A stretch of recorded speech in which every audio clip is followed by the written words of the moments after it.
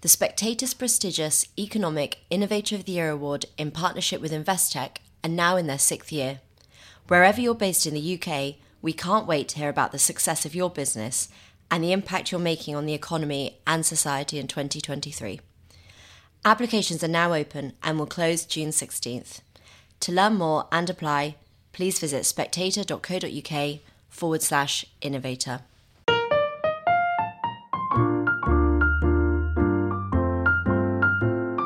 Hello and welcome to the Spectator's Book Club podcast.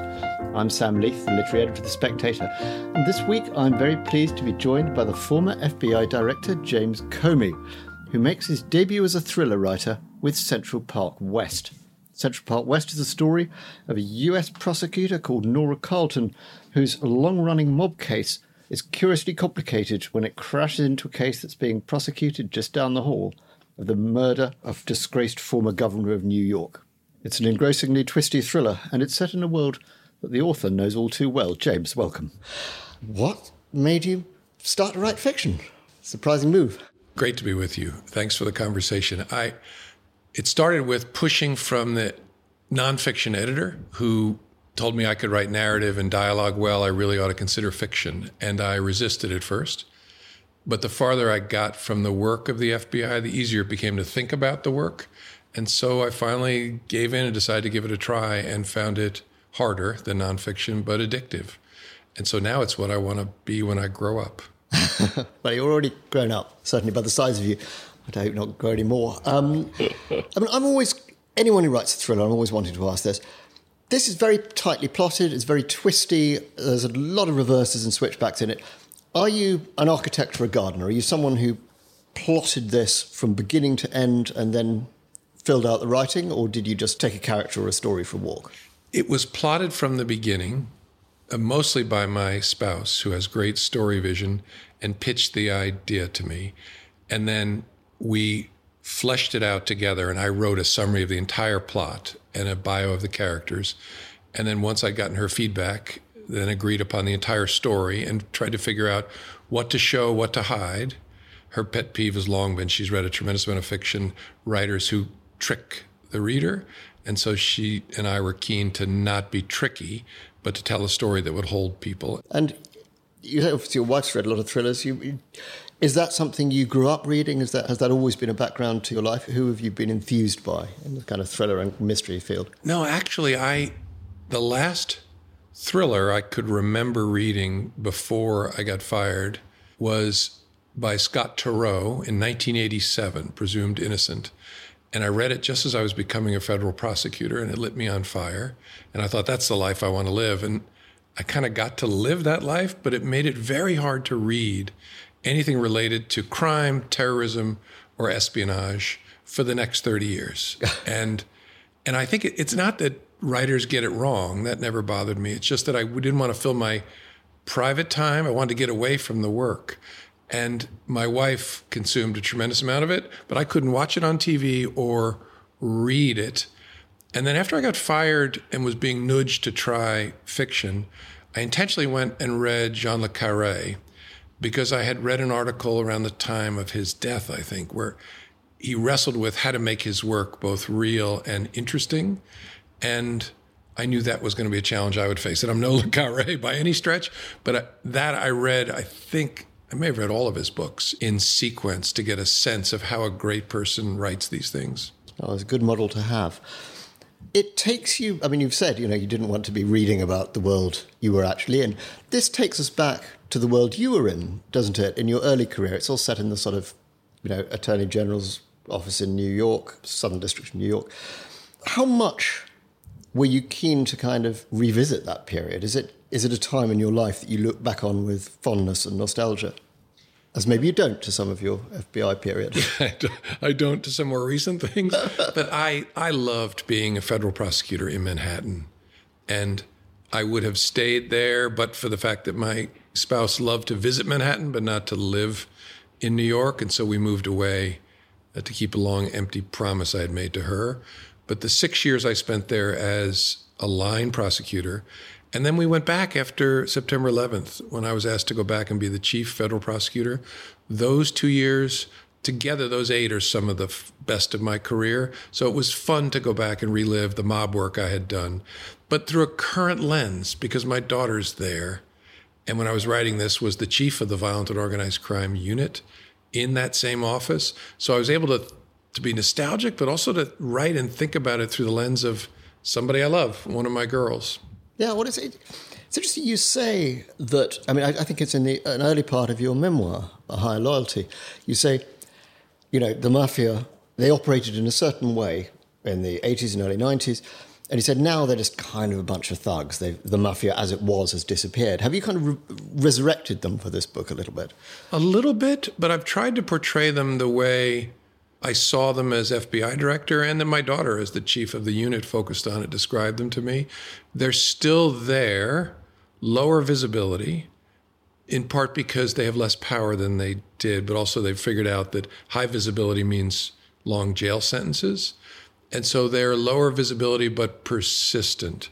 And so I've tried to capture in the book both the way they were 20 years before the time of the book and the way they are now, and also tell a good story. Yeah. I mean, I think to lots of readers will seem startling, and I'm wondering how much that is from life, is the sort of relationship that's almost collegiate with the people who are trying to catch them. You've got this one character, Benny Dugan, who is a prosecutor or police officer who's well respected by the mafia, and there's these codes saying, you know, you can't ever kill a law enforcement officer, you mustn't lie. You know, were they really like that? Did they really have that sort of relationship? Yes, and still do to a certain extent. The mafia, I guess like all lines of work, tries to convince itself that it's engaged in work that has principle and meaning and purpose, and they do it through announcing that they follow a series of rules, and most of it is nonsense. The one that they have long followed out of self-interest, not morality, is that they don't harm law enforcement. It's always been my favorite rule in the mafia. And it's because of the size of the state compared to the size of Cosa Nostra. They don't have such a rule in Sicily, where Cosa Nostra is much larger, obviously, compared to the state than it is in America. And I remember a case in 1988 when a mob figure killed, maybe without even knowing this person was a federal agent, but killed a federal agent. And 2 hunts began in that moment. Ours, which I worked on, to find this killer. Gus Ferracci was his name. And the mafia tried to find him. And they found him first and killed him on a street in Brooklyn, shot him in the face so he couldn't have an open casket at his funeral, to send a signal to law enforcement that we won't tolerate this either. Again, not out of goodness of their hearts, because they realized that if the entire law enforcement structure of the New York area and the federal government comes down on them, it'll be a really bad thing. And so they really are these rules, most of them violated, honored only in the breach, the lying one in particular, but the one that they stick to is not harming law enforcement. Yeah. Now, this character, you mentioned again in your memoir, he sounds very like, I think, Kenneth McCabe. Have you sort of paid tribute to McCabe in that? I've also seen like your lawyer has a thing of saying, Parker he's called, I think, tell me your story, and that's how he gets people to open up. And there's another, I think it was Richard L. Cates, who's someone else from your early years.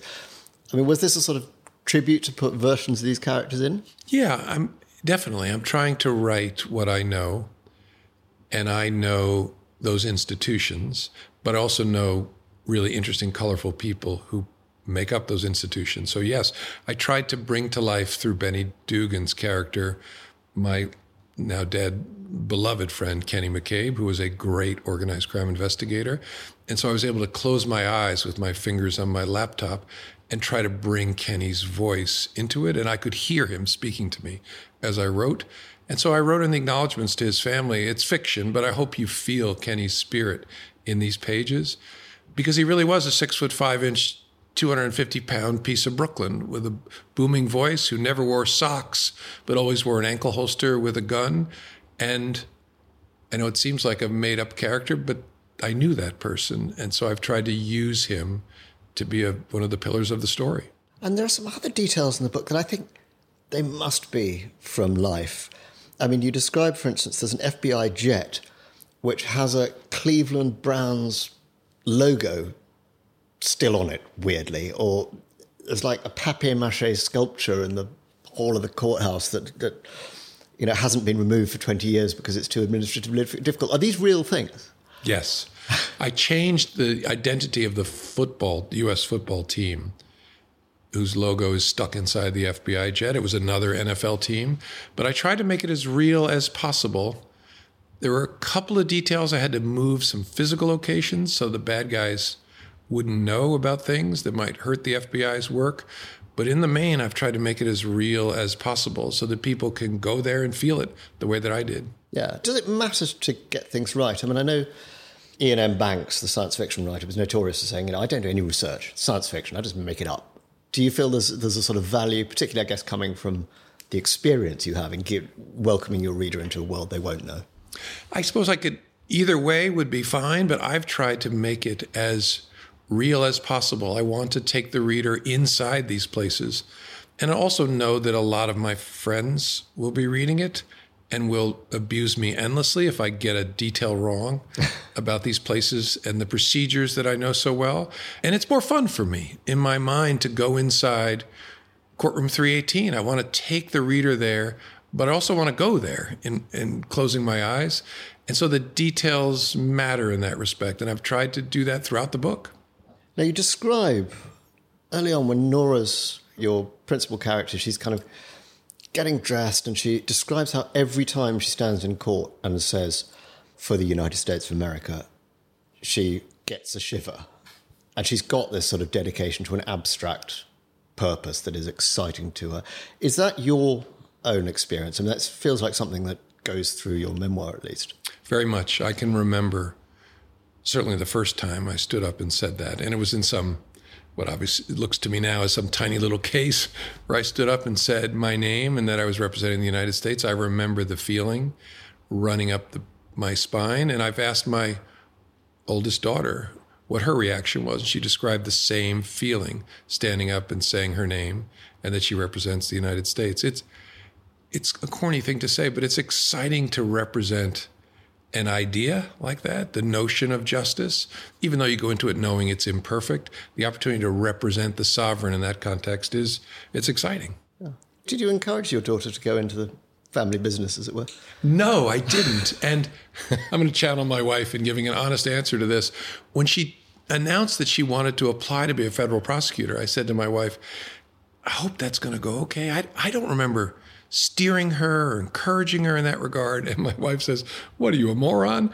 When she was a little girl, you were coming home from doing these cases, mob cases in New York, and you were aflame. Of course she was shaped by it. No, you didn't explicitly steer her, but she watched you and saw the reaction that you had to the work, and she's a lot like you, so it's natural. And the good news is that I was worried that she'd be known as my daughter. And it's not an exaggeration to say she's so good that I'm actually known as her father now, which is a great place to be, great place to be. When you were in the AG's office as a young man, you were working under Rudy Giuliani in his pomp. And, he certainly, as you describe him, he was a figure of vanity and kind of some political ambition, but of considerable ability and acuity. And I remember being in New York in 2002 when he was a hero. I'm just wondering personally, what's your read on what's happened to him? I mean, he seems very strange these days, doesn't he? Yeah, I'd agree with that. He seems so different and so strange compared to my recollection. Maybe he would say the same about me. I don't know. But I don't know what it is. But the person, especially that I saw repeating Donald Trump's lies about the 2020 election, is not the person, at least to my memory, I worked for and with. Despite the things you said, I could see his kind of I'm the emperor approach when I was a young prosecutor, but something seems very, very different and off now.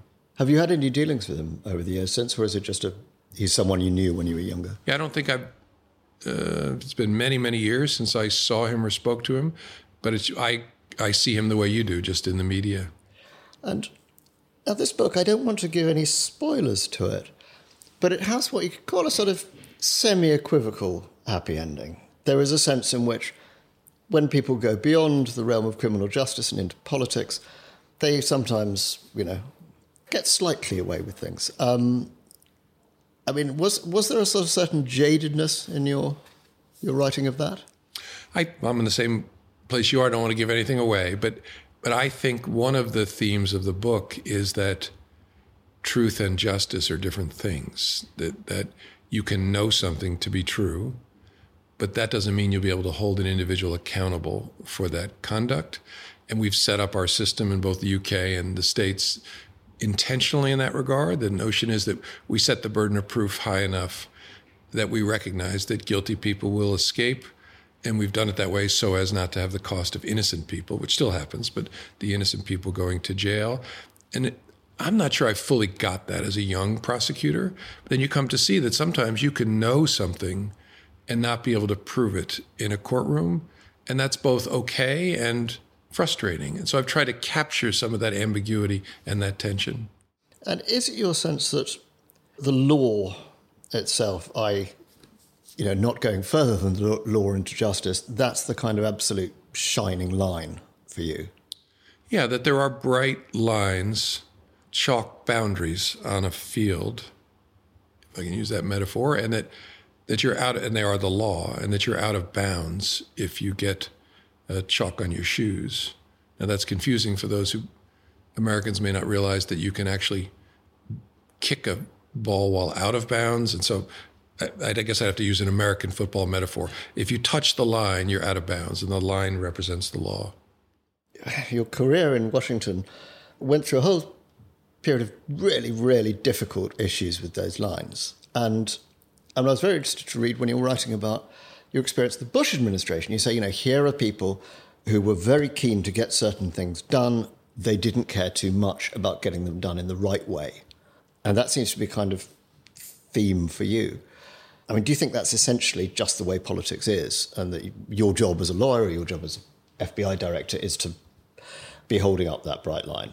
Yeah, I actually think it's broader than that. I think there's a tension in all institutions, whether private business or government agency, between the sort of the non-lawyer who wants to accomplish a goal and the lawyer who often has to say, look, I appreciate that, but there are lines that we can't cross. And so the lawyer's job is to try and articulate that clearly and then advise the client, if the goal is legitimate, here's how you could achieve that goal while also abiding the boundaries, the lines on the field.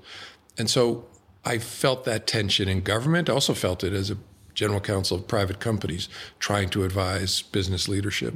I mean, it's clear that for a lot of your career, you were wanting to keep your work as the FBI director or as an investigator separate from politics. And you were obviously grieved and mortified at various points when you were dragged right into the centre of party politics over Hillary Clinton's emails and later over the Russian investigation. Obviously, you were kind of pissed off about that. But was that something priced in? Was it something you had to expect? Yeah, I think if you're a director of the FBI, you have to expect that your work, to some degree, and obviously I experienced sort of a maximum degree, but to some degree your work is going to be of interest to people who are political actors, and that your work will be under a spotlight where it's viewed through a political lens. And has to be the obsession of the director of the FBI to try and navigate the institution in a political spotlight in a way that maintains trust and confidence in it, in the institution being apart from politics. So it's a bit of a paradox, right? You have to accept that you are in the political arena, but you must not be of that arena in a way that jeopardizes the credibility of the institution. So it's a challenging assignment. Well, I think you quote somebody saying that at the height of you've closed the investigation into Hillary's emails, you've reopened it publicly. Somebody saying he's a political hack, but we don't know what side he's on. Right, that's right. And I think it's still true in America. It's a sign of our polarization that there are people, again, I'm not sure left and right makes sense in America today. It's very confusing, but who you would identify as traditionally at the left end of our bell curve dislike me, not realizing that there's a group of people at the right end of the bell curve who also dislike me for the absolute opposite reason. They think I'm on the other team, one thinks when the truth is that neither has it right, but they don't see each other's bubbles, so they have no sense of the diversity of those who have resentments. Do you think that's a sense you're getting it right? That if Maybe, but hate you. I'm self-critical enough that I don't take consolation in the fact that both sides are angry at you, because you could still be totally wrong and have everybody mad at you. But it makes it easier, I think, to say, as the director of the FBI, I just can't listen to this. And if the wind is blowing from both wings of our politics, in some ways that makes it easier to tune it out. We've been talking about Cosa Nostra, and one of the lines that's often trotted out on Trump is that he behaved more like, or thought more like a mafia boss than like a politician. You touch on that here and there in your memoir. Do you think that's justified? And if so, how would you describe the similarities? I think there's no doubt that he has a habit of speaking in the way that a Cosa Nostra boss would and did, in my experience, both in his indirect, that's a nice shop you have there, be shame if someone burnt it down way of talking, and in the way he speaks about loyalty and the importance of personal loyalty. That's the way a mob boss speaks and sees the world. And also his leadership style is very similar. It's entirely about what you can do for me, not any institution beyond me, but me personally. Every statement, every act has to be connected to the boss and what you're doing for the boss. And when this first popped in my head, I tried to suppress it because I thought I was being too dramatic. And I tried a little argument with myself saying, stop. And then the more I interacted with him, the more it kept coming back. And I was perceiving something real. And I think it's been seen more broadly since then. Other people have had the same reaction. When did it first pop in your head? First week of January of 2017, before he was president, when President Obama sent the leaders of intelligence agencies to go brief him on what we knew about the Russian effort to help elect him. Difficult conversation. Yeah, I mean, you mentioned the so-called PP tape. That must have been kind of awkward. Yeah. I don't actually think I got to the PP part. I described it more euphemistically, but it was a difficult conversation, and it was sitting there watching him interact with his staff when the image first popped into my head, and I tried to push it away. And certainly, if your memoirs we believe, your primary interest is in the norms and institutions, and he can't see them at all. I mean, was it just obviously apparent from very early on that this was a dramatic mismatch? Yes, I could see it clearly at the end of that same month, January of 2017, when I found myself sitting at a small table in the green room on the ground floor of the White House residence, having dinner alone with him, a dinner I expected was going to be a group dinner. And when he was literally asking for a pledge of loyalty, I knew then that he not only, I'm not sure he didn't appreciate the institutional interest that I thought had to be foremost. He just didn't care. And he wanted something from me that I couldn't give. Now, obviously, as anybody who's paid any attention to the news will know that kind of ended badly, and you were fired. Well, you were on the television being fired before you even knew about it yourself. That's right. I learned from watching news programs on TV without the volume on. Well, things certainly seem to have come home to roost a little from now, and obviously, for those of us who have no experience of prosecution, have no experience of the sort of classified material cases that you've spent a lot of your time working on, it's very hard for us to get a read on the present situation. Is this it, as people have been saying for so long? How do you read where we are now? I mean, we're speaking just a few days after the indictment of 34 counts has dropped. I would separate it into two different answers. First, my assessment of the criminal case, and then the harder one, which is is this it with respect to his role in American life? The one that's easier to answer is the assessment of the criminal case. It's a very strong case that will likely carry a recommended jail sentence, where I see conviction as highly likely because of the way the special prosecutor has focused it, also given all of us the opportunity to really see his evidence. He produced what's called a speaking indictment, so it's all laid out there with pictures of files in the bathroom and whatnot.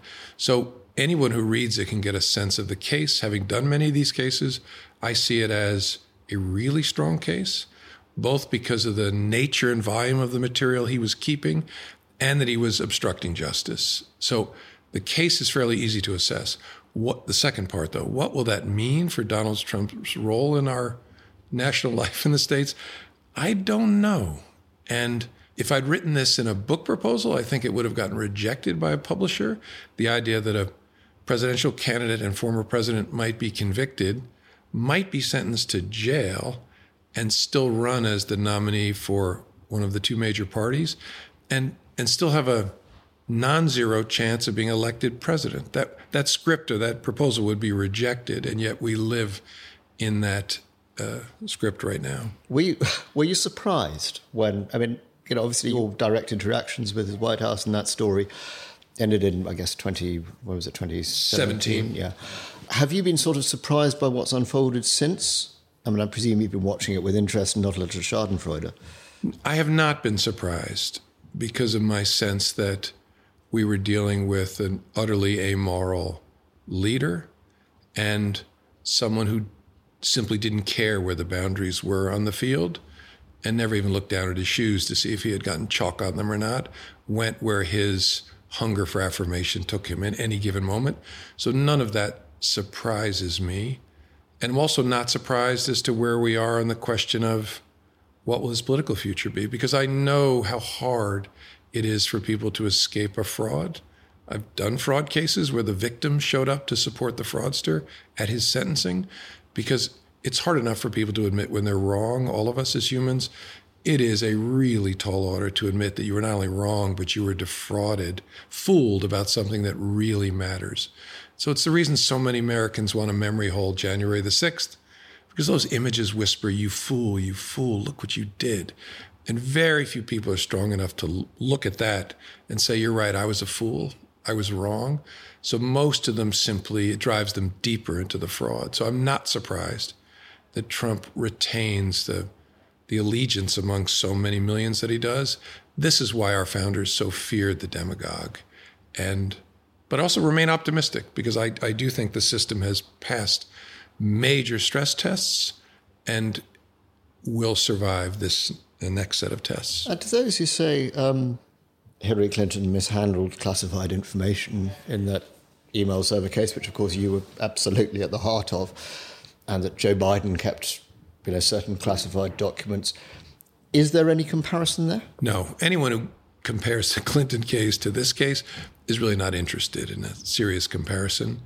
The nature and volume of the material here, the proof of obstructive conduct, those were not elements present in the Clinton case. And I guess I don't know enough about the Joe Biden situation. There's a special counsel looking at it, and hope we'll get transparency on that. But this is an entirely different situation than the Clinton case, and no serious person could compare them. Well, writing in a preface to the paperback edition of your memoir, which I think was 2019, you say, when the great institutions of America kind of under attack, there's a pushback. The sleeping giant wakes up, and I think you, towards the end, liken it to a forest fire, burns everything down, and then you get new growth, and it grows up stronger. You seem optimistic then. Are you still as optimistic now as you were then? In the sense that the forest fire still seems to be burning, and an awful lot of people see America as irredeemably polarized. Yeah, I'm still optimistic. And it may sound odd even in the wake of January the 6th, but among the things we saw in the wake of the 2020 election was the American legal system passing an enormous stress test. Think of the avalanche of lies that were told, but it stopped at the courtroom door. 60-some cases where judges, some Democrats, some Republicans, opened the courtroom door and said, bring me your evidence. And there was none, and there were severe consequences for false statements. You can say what you want in front of whatever it is, Four Seasons Total Landscaping with hair dye running down your face. But in an American courtroom, the culture is such, and the rules are such, that don't you dare. And so that system held at the city level, the county level, the state level, the federal level, in ways that we don't talk about enough in the states. And so I remain optimistic. Donald Trump has not expanded his voter base since 2020. And I know maybe it's a dark consolation, but it's been brought to mind a lot in the last few years, a remark that Secretary of State Seward made to Lincoln during the Civil War. Lincoln liked to repeat it, where Seward said something like, there's always enough virtue in America to save her. And then he added, but just enough. There's enough virtue in America to save her. We saw it in the 2020 election. We will see it again in 2024 if Donald Trump is the nominee. Now, I don't want to be all sunshiny because millions of Americans will still vote for Donald Trump, but the American people overall will not vote for Donald Trump. And there's enough virtue in America to save her. Doesn't mean America is not confusing to our British colleagues and frustrating, but it will be fine. Well, that's encouraging. Now, you yourself, just told me before the podcast started, you're writing another Nora Carlton thriller following on from this one. That one set in a hedge fund. Yes. Do you see yourself now as leading a becalmed, quiet life as a writer of mystery stories? Or is there some return that you could conceive? Would you ever think of entering the political arena yourself, for instance? No, never. I hope it'd be great if my future is calm and quiet and allows me just to write and to play with my grandchildren. That brings great joy to my life. I have no interest in returning to public life. And really, I shouldn't to lead an institution like the FBI because I intentionally became a partisan. I believed that I had to speak out after I was fired because I saw the threat. I don't fully understand why more of those who'd been up close and seen Trump didn't speak out, but I couldn't look my children or grandchildren in the eye if I didn't speak.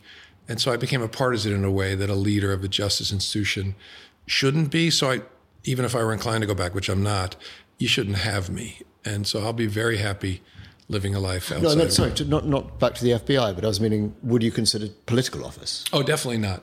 No, not your thing. That doesn't fit me. I'm glad good people do it, but it's not who I am. So no, it's a hard no.